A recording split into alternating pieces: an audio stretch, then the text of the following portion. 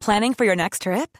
Elevate your travel style with Quince. Quince has all the jet-setting essentials you'll want for your next getaway, like European linen, premium luggage options, buttery soft Italian leather bags, and so much more. And is all priced at 50 to 80% less than similar brands.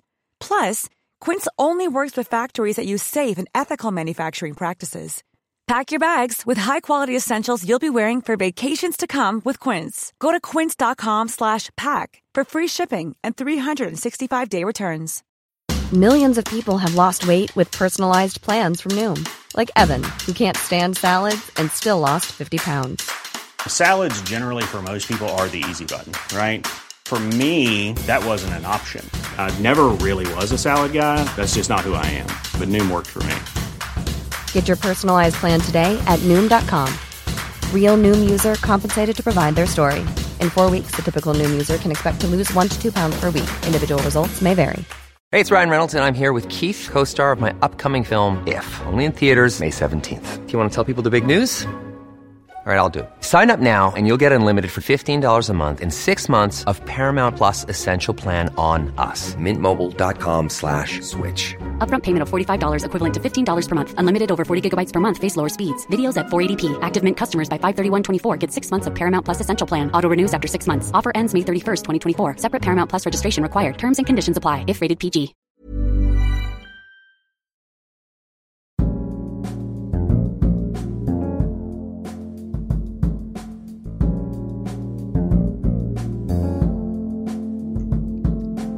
Hi there. Hello there, Dr. Saad. How are you, sir? I'm excellent, thank you. And you?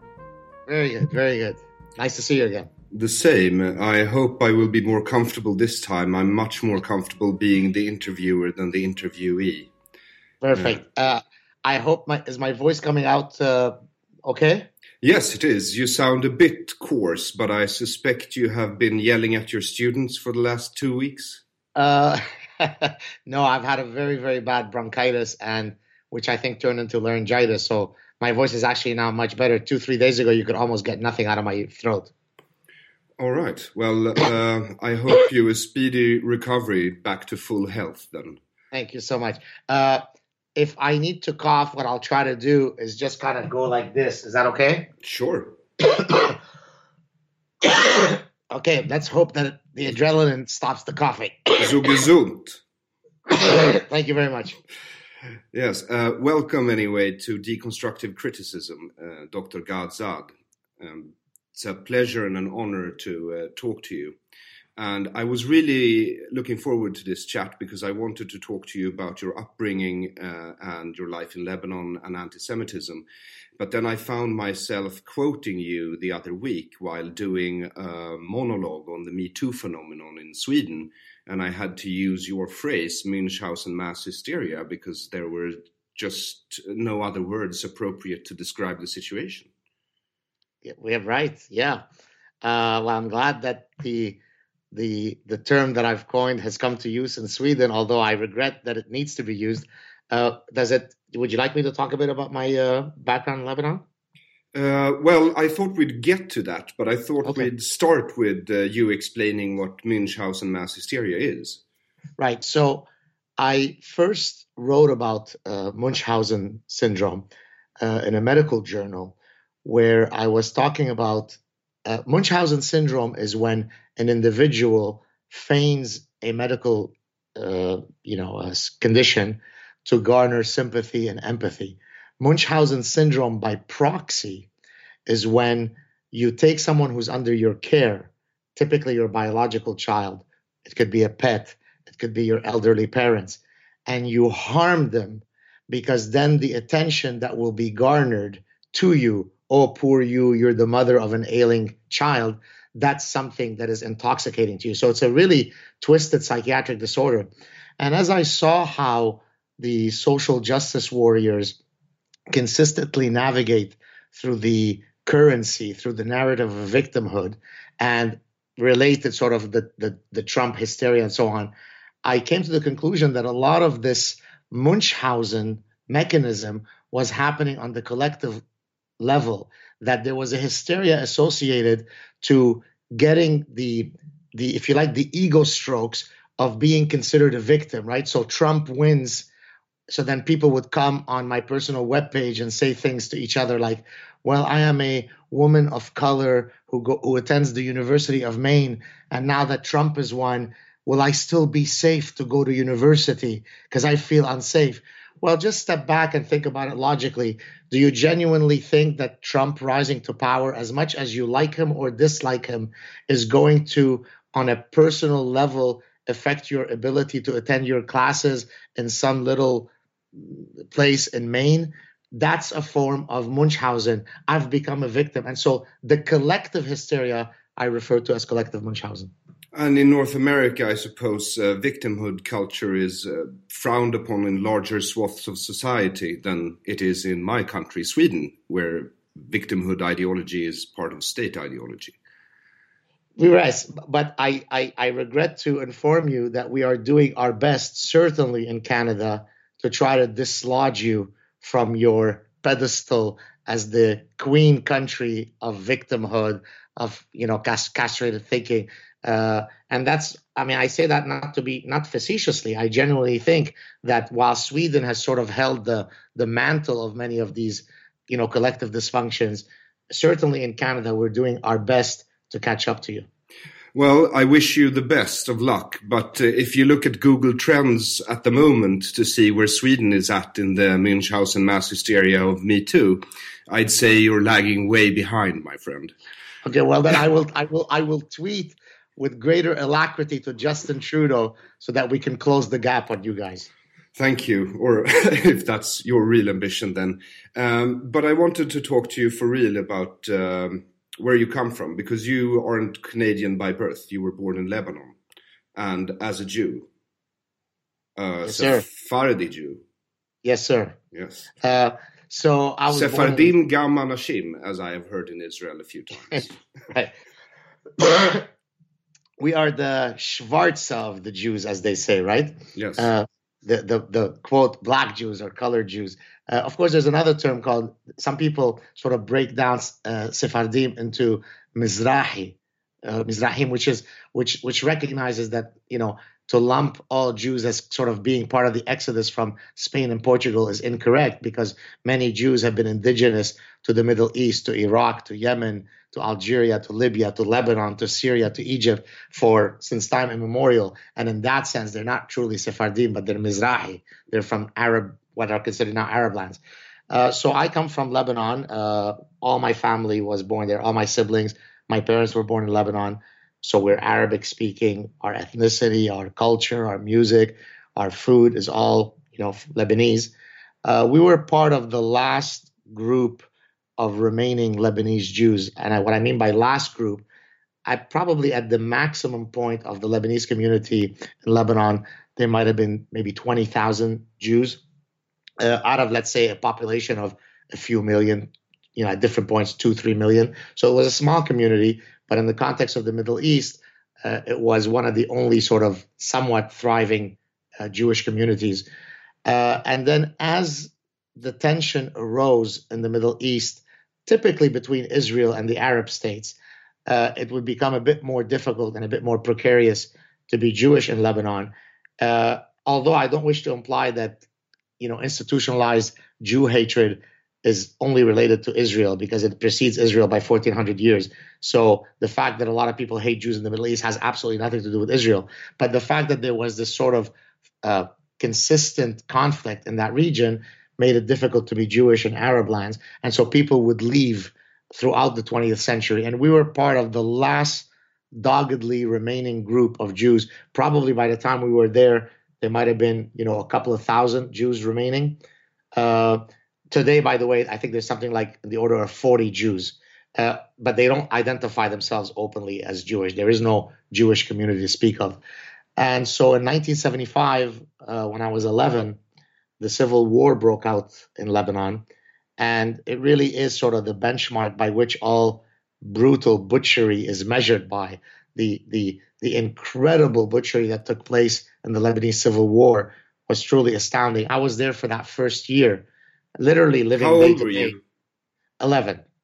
So I was born in 1964 and we left in 1975.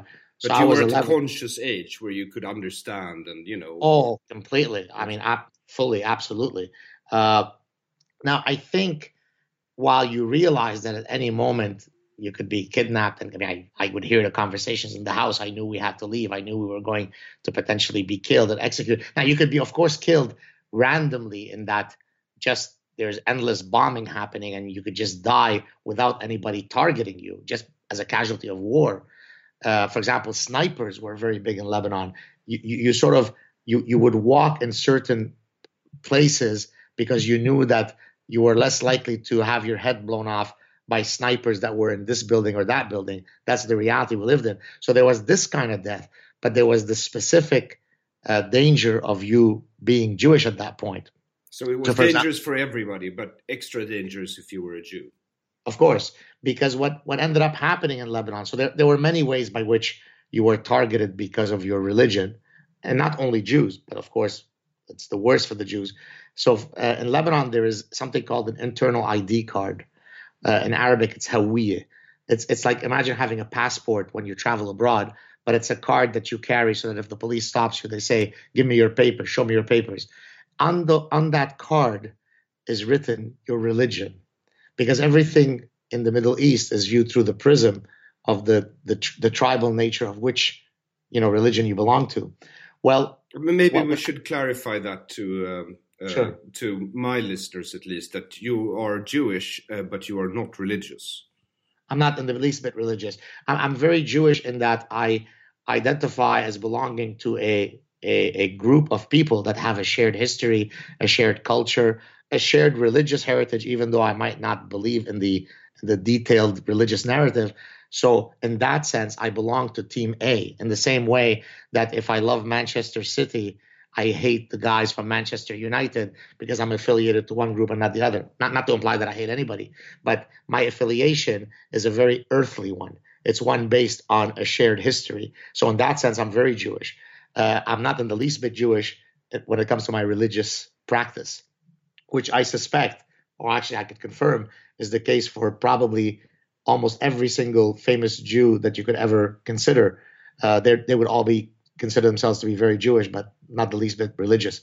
And so one of the ways by which people were killed early in the civil war when it broke out is that the various militias in Lebanon, and there were endless of them, that were broken typically down by whether they were Muslim or Christian, right? The Jews were sort of just incidental, few of them that we just had to find a way to kill at some point. But it really was between the Christians and the Muslims.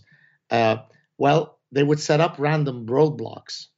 Now, if you're coming in the car and a Muslim militia group stops you and you were a Maronite, you were a Catholic, it wasn't going to end up well for you. So they would execute 300 here. Then the other guys would retaliate by going into a village, killing 800 there. And so a lot of the early killings in the Civil War was just endless purging of people based on, a religious identity.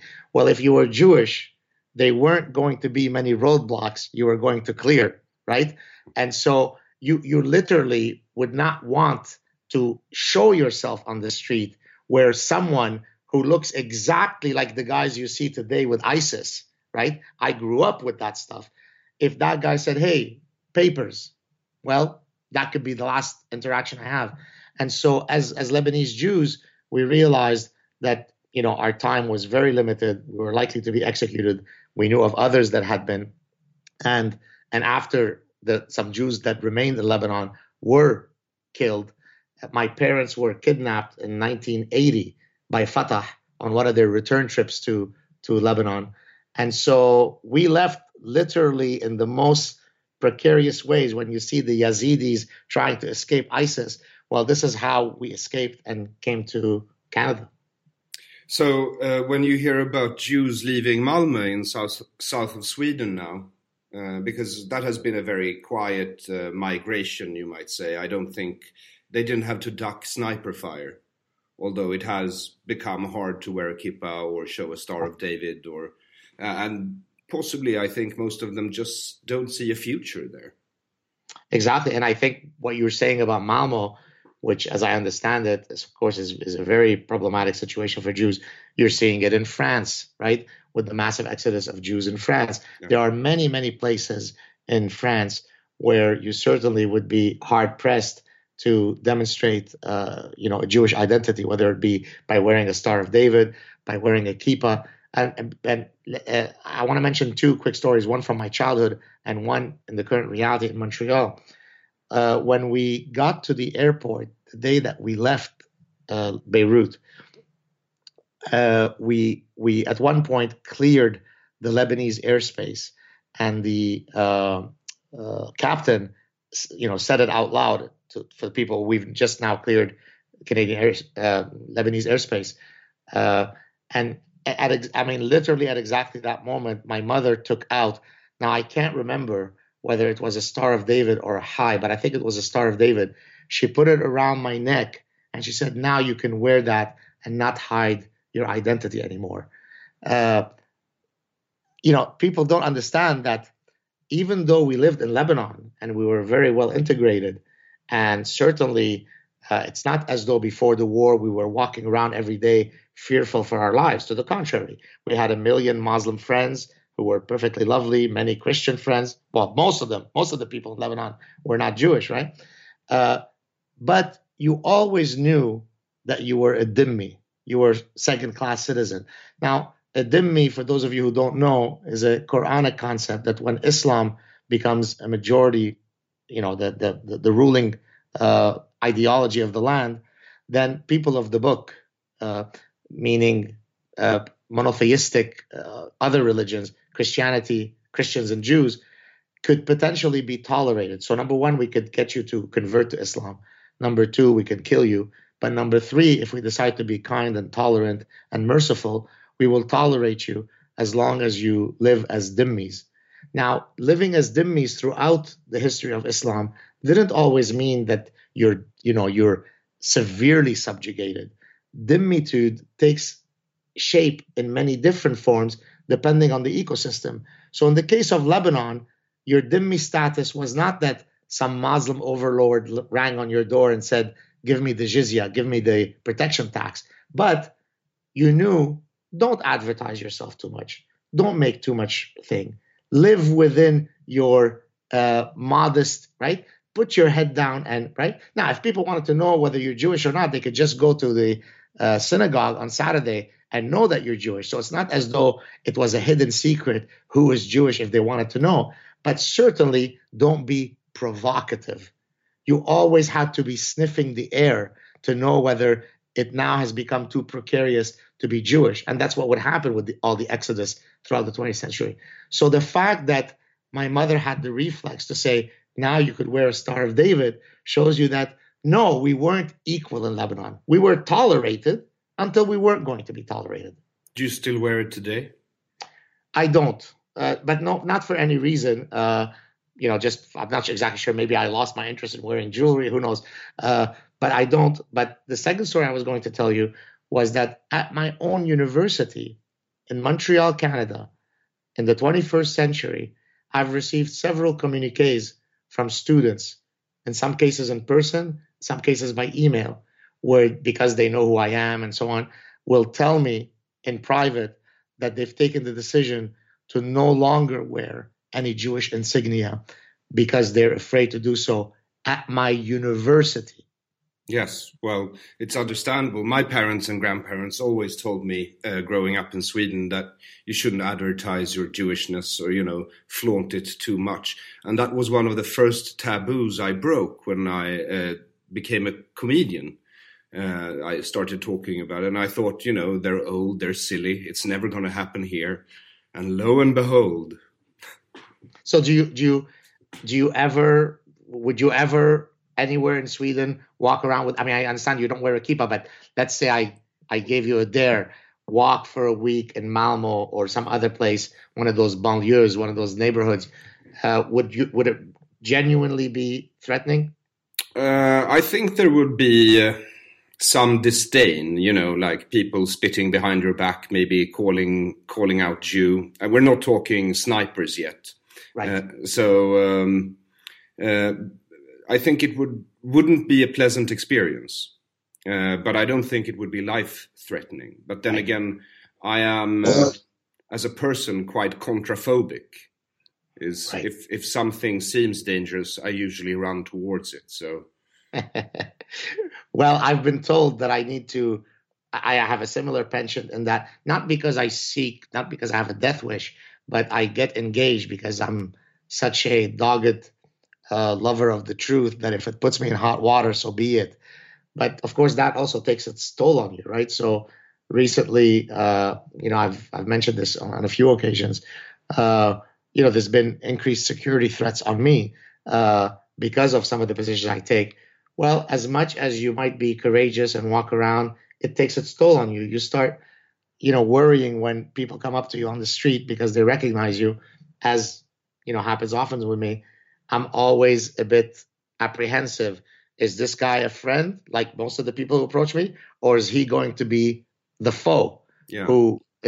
And the fact that I even have that calculus is really not a good thing in the 21st century in Montreal, Canada. Yes, and especially not for someone who likes to live honestly and openly, which you have stated is pretty much your life's goal.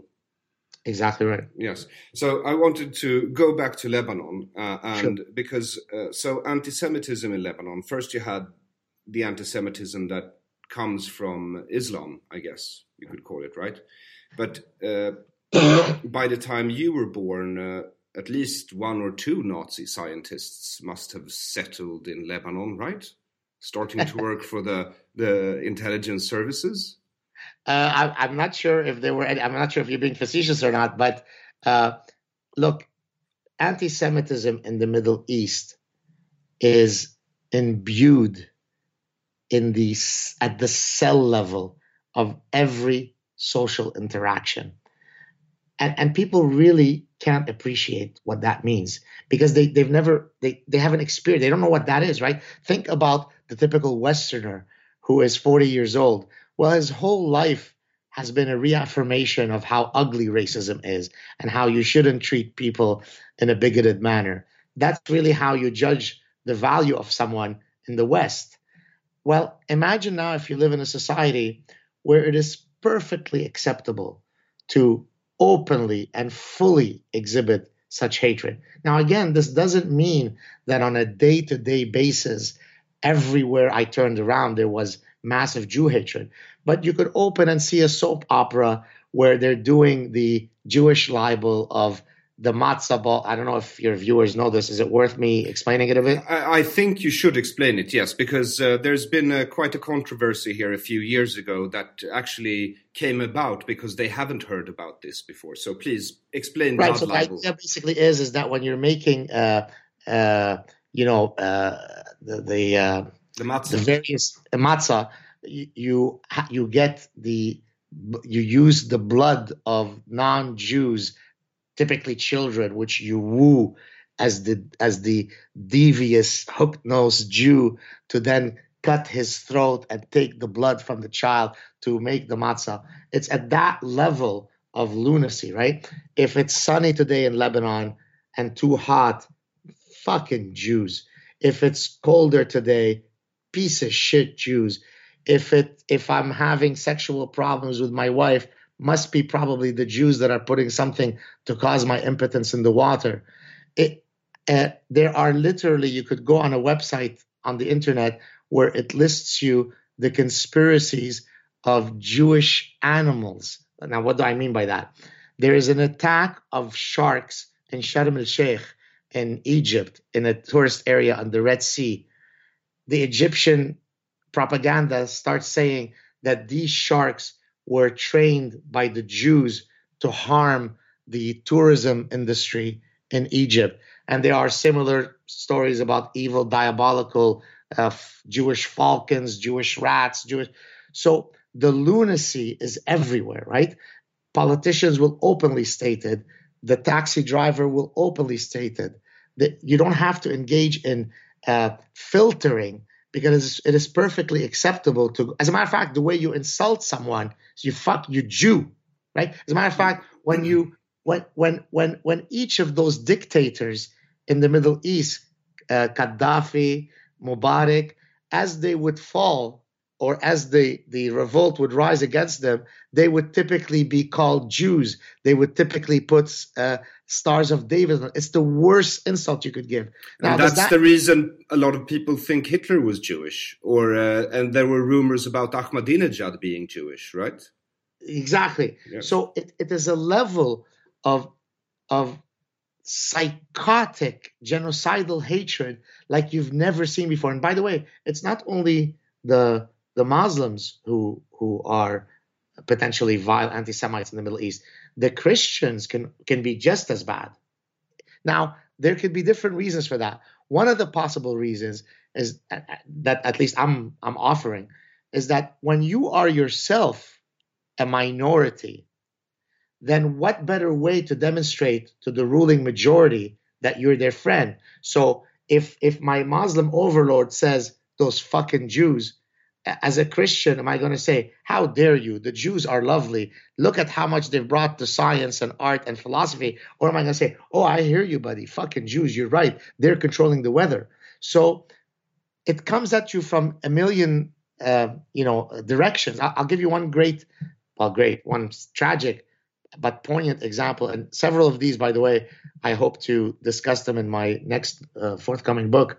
At one point when I don't remember if I was maybe 8, maybe 9. So, maybe a year or two before the war broke out, I was in class. I went to a non-Jewish school to the dismay of my father, who could not believe that my mother would be open to sending me to sort of a pluralistic school.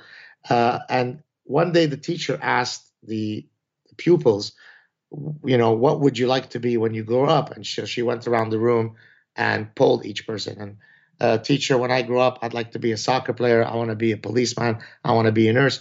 And so one kid got up and said, well, when I grow up, I want to be a Jew killer. And the class clapped, and raucous laughter and clapping, right? By the way, I have photos of, when you stand in a class picture, and I could point you exactly to that guy, because that kid's image is seared in my head. Because here I was, an 8 or 9-year-old boy, looking at a friend with whom I've played in the schoolyard, who just openly, without any sense of shame, said that when he grows up, he wishes to kill me.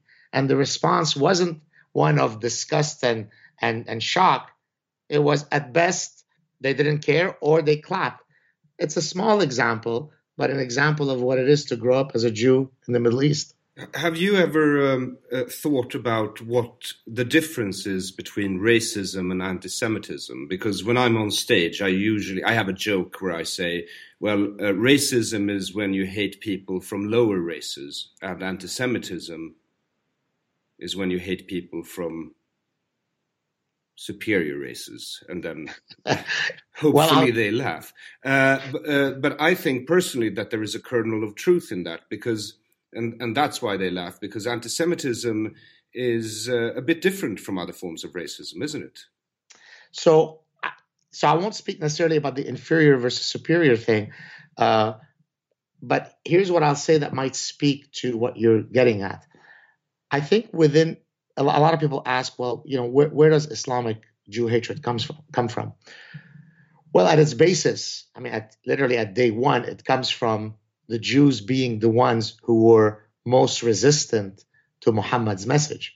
So if I tell you I am the final prophet, and there is one group that repeatedly says, well, thanks, Muhammad, but no thanks, we're good, then at one point, it doesn't take a sophisticated clinical psychologist to understand why my ire and hatred is going to turn to the group who is systematically rejecting me. So that's, and as a matter of fact, on his deathbed, he says, rid Arabia of the Jews.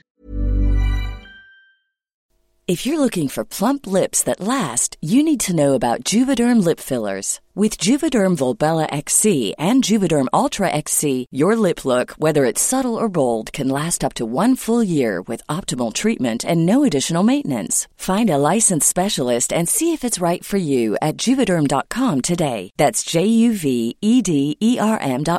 Add fullness to lips in adults over 21 with Juvederm Volbella XC or Juvederm Ultra XC. Do not use if you have severe allergies or a history of severe allergic reactions, or if you're you're allergic to lidocaine or the proteins used in Juvederm. Tell your doctor if you have a history of scarring or taking medicines that decrease the body's immune response or that can prolong bleeding. Common side effects include injection site redness, swelling, pain, tenderness, firmness, lumps, bumps, bruising, discoloration, or itching. As with all fillers, there's a rare risk of unintentional injection into a blood vessel, which can cause vision abnormalities, blindness, stroke, temporary scabs, or scarring. For full, important safety information, visit Juvederm.com. Ryan Reynolds here from Mint Mobile. With the price of just about everything going up during inflation, we thought we'd bring our prices down. So to help us, we brought in a reverse auctioneer, which is apparently a thing. Mint Mobile Unlimited Premium Wireless. How to get 30, 30, bit to get 30, bit to get 20, 20, 20, bit to get 20, 20, bit to get 15, 15, 15, 15, just $15 a month? Sold! Give it a try at mintmobile.com/switch. $45 up front for 3 months plus taxes and fees. Promo rate for new customers for limited time. Unlimited more than 40 gigabytes per month. Slows full terms at mintmobile.com. So it doesn't take such a deep psychological analysis to get this. So why do we Jews always turn down the upgrades? Right. I could go off on that angle, but I'm guessing you're joking. I am. So the other element of why I think the Jew hatred comes from, at least in the Middle East, is imagine if you are consistently told as part of your religious narrative that you are the true believer. You are, I'm talking now about an Islamic doctrine. And now you have a very small group of folks who in your holy texts are the lowest of the lows, are the scum of the scum, are the descendants of apes and pigs. And all this stuff, you could go spend 5 seconds on Google and confirm whether it's true or not. And no, you can't tell me I misunderstand it because I don't speak Arabic. Arabic is my mother tongue. So all the bullshit of trying to talk away what's in those texts could certainly not work on me, right? So it is there. It's everywhere. It's in the Hadith. It's in the Quran. It is the word of Allah that we are. The word of Allah. So now you're telling me that we are the profoundly superior folks, and these scum, these animals called Jews, are the worst vile creatures, the enemies of Allah, and yet every day I face a consistent incongruity between what my book teaches me and the fact that these bastards are so successful. Yes. How is it that, but I mean, they're vile, they're useless. Then that demonstrates how diabolical they are. How else could you explain that the word of Allah is telling me that these are lowly pigs, descendants of pigs and monkeys, and yet I turn around and this little piece of land called Israel is able to withstand the hostility from endless armies? No, they are the devil. And so I think those are two of the, so it's got nothing to do with land argument. It's got nothing. It literally is an existential, at the deepest sense. The Jew represents an incongruity between what I've been promised and what I see in my day-to-day life. This proves that he is the devil incarnate. Yes, I believe you're right. My theory on anti-Semitism is that it is, at heart, if you're a true anti-Semite, you are a conspiracy theorist, and you believe in a conspiracy theory that explains everything that is wrong with the world, and the answer is the Jews. Exactly. And I've tried to talk about this sometimes, but it's hard because when you start talking about people, because people who believe in conspiracy theories, they start acting as if though that conspiracy theory is true. Just, like people who believe in the patriarchy to a too large an extent. Then they become insane and they start acting as if though the conspiracy is true. And that, I think, is part of the problems that I feel I've experienced with anti-Semitism. And that's from a Swedish perspective. And I could perhaps offer a psychological explanation for why it is so satisfying to have such a simple answer to explain problems in the world, like it's the Jews. So there is this idea that people use, this comes from the work of a German psychologist and his colleagues. His name is Gerd Gigerenzer. He talks about fast and frugal heuristics, right? Yes. The idea is that human minds have evolved this capacity to engage in quick computational calculus, right? So I can catch a ball. Instead of counting differential equations, I can just move my body in 3-dimensional space and adjust my eye angle to the ball, right? Exactly. And so in many cases, fast and frugal heuristics work very well. I mean, imagine if I had to sit there and calculate the statistical probability and all the distributions of every X action I'm going to do. Probably the tiger is going to eat me before I finish my first calculation. So having the capacity to think in a fast way, and by frugal, it means cognitive frugality. You don't spend too much time. It's quick, it's automatic, it's rapid. Okay. We can call it a rule of thumb. In a sense, if you'd like. So let me give you an example, a specific example of a recognition of such a heuristic. So there's something called the recognition heuristic, which basically says that we often tend to choose things simply on the basis of that we recognize them. Okay. So specific example, if you take a portfolio of companies that you're trying to build an investment portfolio from, so you have 80 companies listed, and you want to choose what mix of companies should you invest in terms of a stock portfolio. Well, you could use a very fancy mathematical model that some PhD in pure mathematics at Princeton has come up with, or you could use the following fast and frugal heuristic. Simply look at the list of companies and only invest in those that you recognize. Ford, I recognize. Coca-Cola, I recognize. Procter & Gamble, I recognize. Well, it turns out that the fast and frugal heuristic, called the recognition heuristic, performs as well, if not superior to, the incredibly fancy PhD level mathematics model. Okay, so now let's bring it back to anti-Semitism. So the world is a very complicated place. There are all sorts of reasons that might explain why some guy in Arkansas, is not doing well in life. But that takes a lot of effort. That might even have to force me to look inward to see what I am doing or not doing might cause why I afforded this bad lot in life. Or I could say, oh, I've got an explanation. It's the fucking Jews keeping me down. That's quick. That's parsimonious. That is perhaps fully satisfying as an explanation to me. And we get credit we don't deserve. We're way more powerful apparently than we truly are. So let me give, and I'll give you a specific example of that happened 3 or 4 weeks ago to me. So I was slated to speak this past August at a event called The Stifling of Free Speech on University Campuses. Did you hear about this story? Was this when the CBC says you're a professor of anti-political correctness? And I saw the headline and I was like, how do you become a professor of anti-political correctness? It might have been. There were many media things, but that could have been it. Yes. So this was an event held at a university, Ryerson University, in August. And the title of the event was The Stifling of Free Speech on University Campuses. Guess what happened to that event? Got cancelled? Yes. So the irony was perhaps lost. And it was canceled because all these sort of intellectual terrorists said that Gad Saad and Jordan Peterson, and there was another gentleman, Oren Amitei, who's Jewish, were specifically to me, but it applied, I think, to all of them. We were white supremacist, anti-Semitic Nazis. I'm a Lebanese Jew. Yes. So in any case, that event was canceled. There was a fourth panelist that was going to participate at that event. Her name is Faith Goldie. She's a journalist who has interviewed me when she used to work for The Rebel. She seemed perfectly lovely. I had a very nice interview with her. She had done some stuff.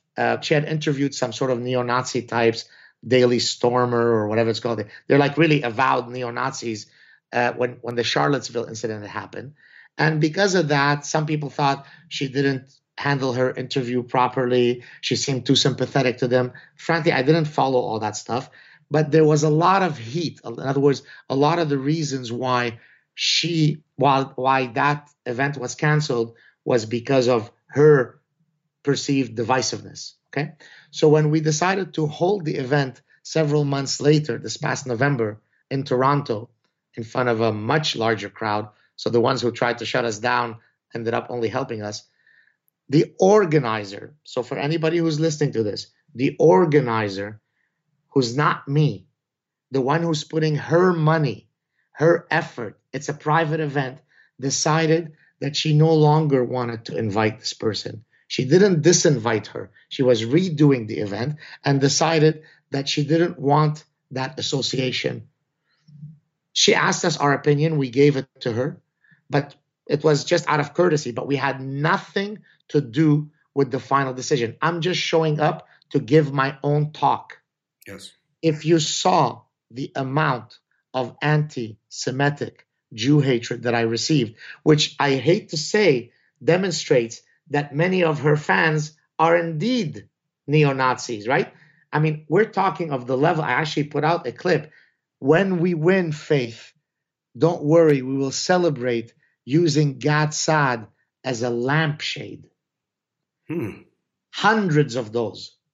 So what? And then I stopped reading them. It's been now several weeks. It's just because it's impossible to see the depravity of humans. You think, like, what could drive you to attack the religion that I'm accidentally born into? You think I really had this diabolical Jewish plot to disinvite this person, but I am pretending because of my Jewish treachery that I had that? But that's the level of insanity. So it's not just Islam that hates the Jews. It's not just the Middle Eastern Christians that hate the Jews. They're right here next to my house, and I don't even know who they are. Yes, that's what I'm afraid of concerning Sweden as well. I mean, the Jews leaving Malmö was kind of a silent sigh. But now I feel for the last 6 months, people here seem to be talking exit strategies as well. I mean, basically voting with your feet. The problem is, where do you go? Israel? Yes, well, for a final stand? For a final stand. You know, it's funny you say this because my wife and I, and again, imagine how regrettable it is that we even have to have that conversation. She said, well, if we had to leave, where would we go? If one day Montreal turns into the next Sweden, and I don't doubt that it will, the way things are going. It may not be in 5 years or in 10 years, but certainly within my lifetime and certainly within my young children's lifetime, where would we go? And I said it almost facetiously, but not really. Argentina, Mexico, Japan, because those cultures, they still have the desire to fight for their cultures, right? Yes. What's happened generally in the West is that to be a progressive Westerner is to self-flagellate about how useless you are and how noble the immigrant who is coming to alter your society is. And to say, I don't want your regressive values. Welcome in if you wish to share in our progressive values, true progressive, true liberalism, not the bullshit stuff. Then come in. But I have a right to say, I don't want female genital mutilation. I don't want institutionalized Jew hatred, homophobia. I don't want those things in my culture. Well, that's racist to say that. I suspect that a few societies today, Russians, Chinese, Japanese, maybe some strongly Catholic countries, might be the last refuge for Jews. Ironically, isn't it? Ironic. Yeah. Yeah. So, do you have any advice then for the Jews of Sweden? Any signs we should look out for? Give me a sense first. What are the demographic realities? What was the zenith of the Jewish community in Sweden? How many Jews were there? And say, give me the decrease over the last 10 years to get a sense of how severe the problem is. It's very hard to say because it was an extremely small community even before the war. Sweden was one of the most homogeneous countries in the world. I mean, people rarely talk about why Sweden has become such an efficient and well-organized society, but the key component was race. Everyone looked the same and had basically the same name. So taking everybody's money as taxes and redistributing the wealth wasn't that hard. It was a family, right? Right. And the Swedish Jewish community was very, very small and very silent. And then, they took in, among other people, my grandparents after the Second World War. And then the Jewish community... What? From where? From Poland, Germany, and the Pale, basically Ukraine, Belarus, that swath of land between the Baltic and the Black Sea, and then the Jewish community grew here for quite some time, I think, and the emigration has started in the last 10 years, maybe. Because, after the fall of the Berlin Wall, there came a lot of Russian Jews here as well, and joined, the congregation. And there was another wave of Polish Jews in '68 when they were kicked out of Poland, the last remaining Jews. A lot of them came here as well. And then now Malmö, some of them are moving here to Stockholm. Some of them are trying to get into the States or Canada, but, a lot of them are going to Israel. Let me ask you the following next figure, and maybe you can't give it a precise estimate, but you could give a ballpark figure. What's the ratio of Muslims to Jews in Sweden right now? I think there's between 12 and 16,000 Jews in Sweden, and maybe 500,000, 600,000 Muslims. You've answered my question, son. All right. It's a game of demographics. In other words, look, I give the following analogy. And again, I hate to have to preface this, but let me say it for the idiots who might be watching your show. This is not an attack on individual Muslims. There were Muslims who wanted to kill us in Lebanon, and it was in part Muslims who saved us in Lebanon. So people come in all varieties. There are very nice Jews and very evil Jews, very nice Muslims, very evil Muslims. We're talking about an ideology and whether the spread of that ideology promotes love for Jews or promotes disdain for Jews. And the analogy I'd like to use here for your listeners and viewers is at the end of every day, based on my caloric intake and my exercise output, only 3 things could happen to my weight. Literally, there's no other option. That day, I could have put on weight.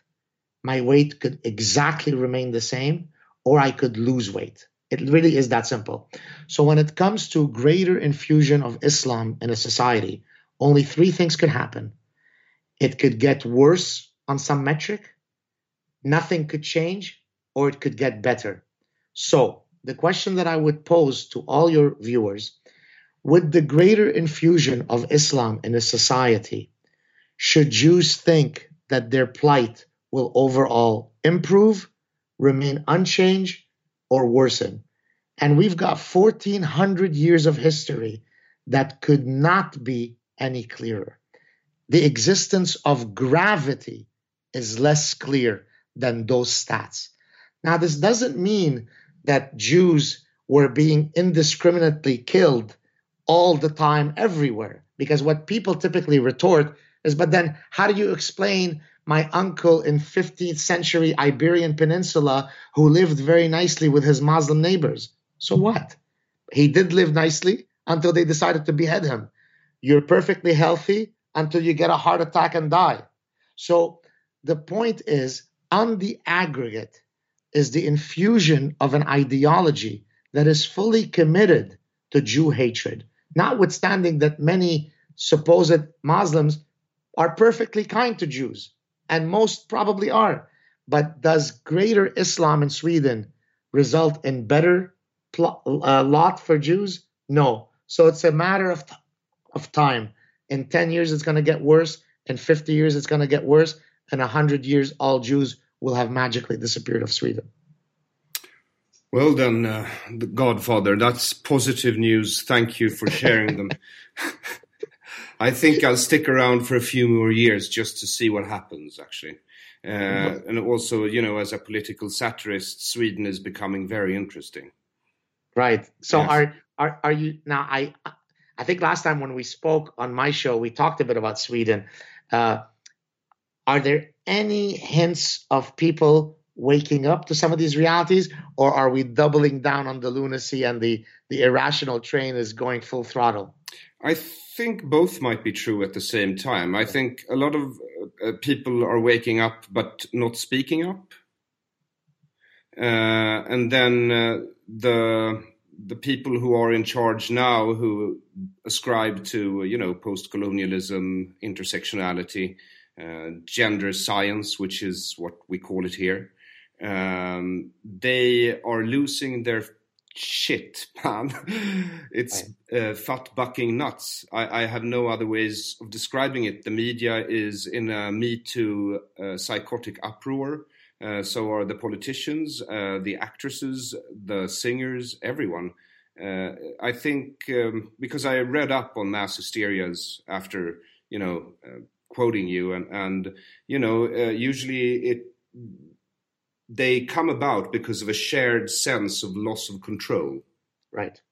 And in this case, it's quite obvious. I mean, a lot of the problems that Sweden will be facing for the coming 3 decades, not only don't they have any answer to these problems, their ideologies don't admit that these things are problems at all. Simply incredible. But I think you're exactly right what you said about loss of control, because their response is really the realization that they no longer hold the monopolistic control over the narrative. And in a sense, that's what's happening in North American universities right now, right? A few of us who are in positions where we have large platforms are particularly targeted because people listen to us, people really pay attention to what we're saying, and we come out and say, no, Canadian senators, there aren't 873 genders. And no, the science is not saying that. And so then the transgender activists will come after you because for many, many years, no one stood in my position and said, well, wait a minute. You're saying, literally bullshit. It couldn't be more. Now, of course, this has nothing to do with being transphobic, right? I don't have to keep repeating that I am a full supporter of transgender rights, but I'm also an evolutionary scientist who recognizes that humans come with something called sexual dimorphism, meaning they come in 2 forms that are due to evolutionary forces. And I'm not going to change the fundamentals of evolutionary biology because it is inconsistent with your complete lunacy. So I think what needs to happen is, instead of us, because you said earlier, many people are awake, but few are speaking. What needs to happen for the ship to turn around, to give your listeners some optimism, is all it takes is for people to rise up and speak.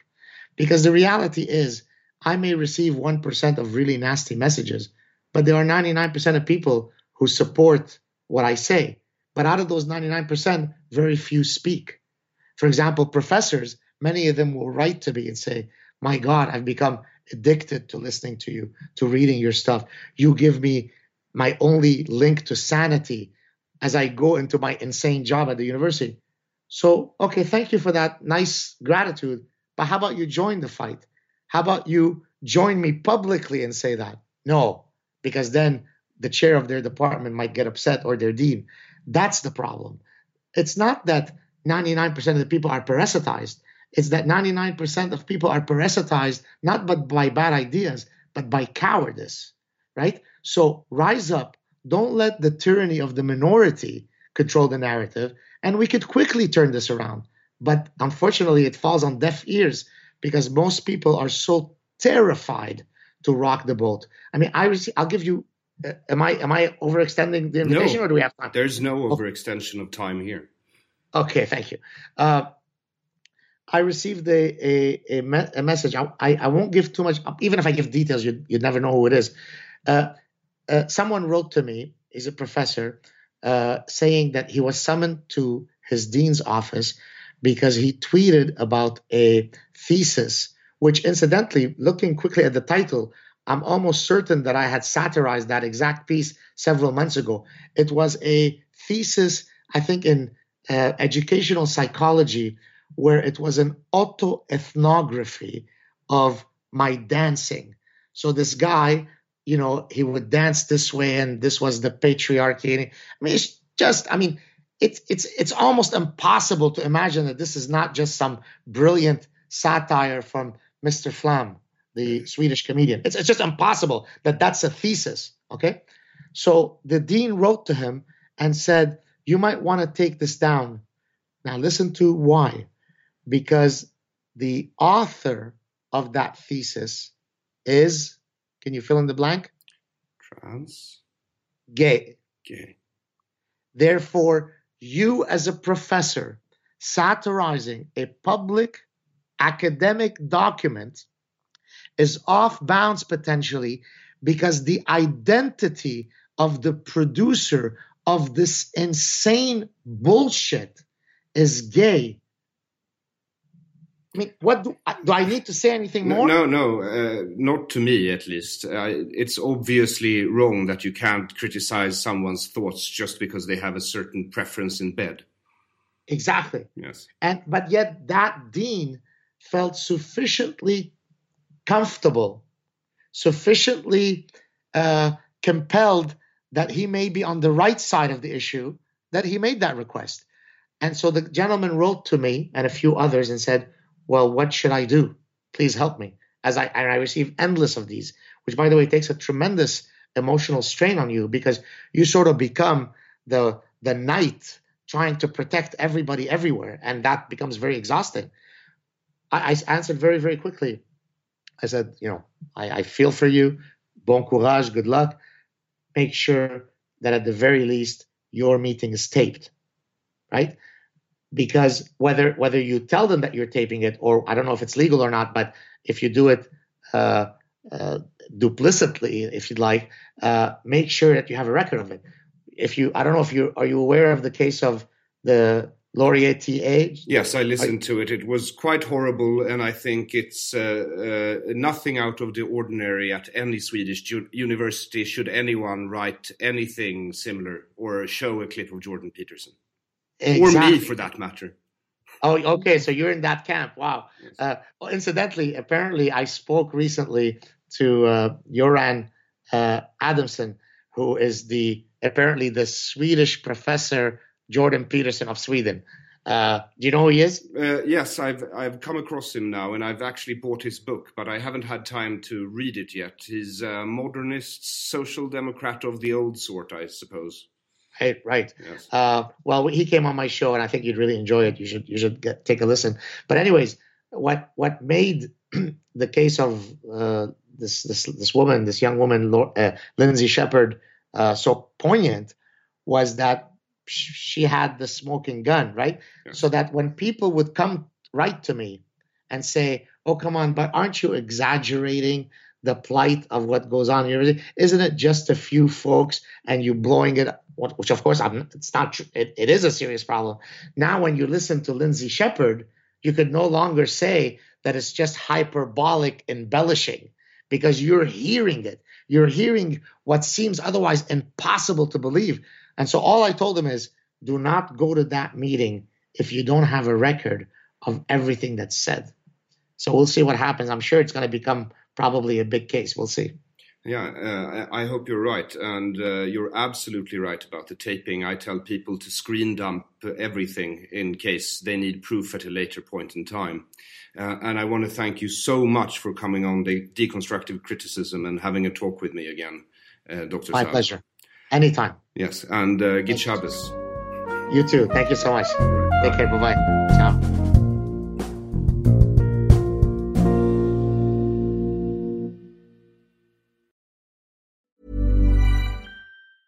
Even when we're on a budget, we still deserve nice things.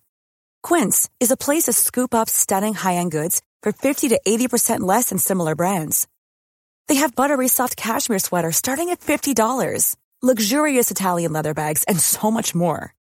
Plus, Quince only works with factories that use safe, ethical, and responsible manufacturing. Get the high-end goods you'll love without the high price tag with Quince. Go to quince.com/style for free shipping and 365-day returns. Planning for your next trip? Elevate your travel style with Quince. Quince has all the jet-setting essentials you'll want for your next getaway, like European linen, premium luggage options, buttery soft Italian leather bags, and so much more. And is all priced at 50 to 80% less than similar brands. Plus, Quince only works with factories that use safe and ethical manufacturing practices. Pack your bags with high-quality essentials you'll be wearing for vacations to come with Quince. Go to quince.com/pack for free shipping and 365-day returns.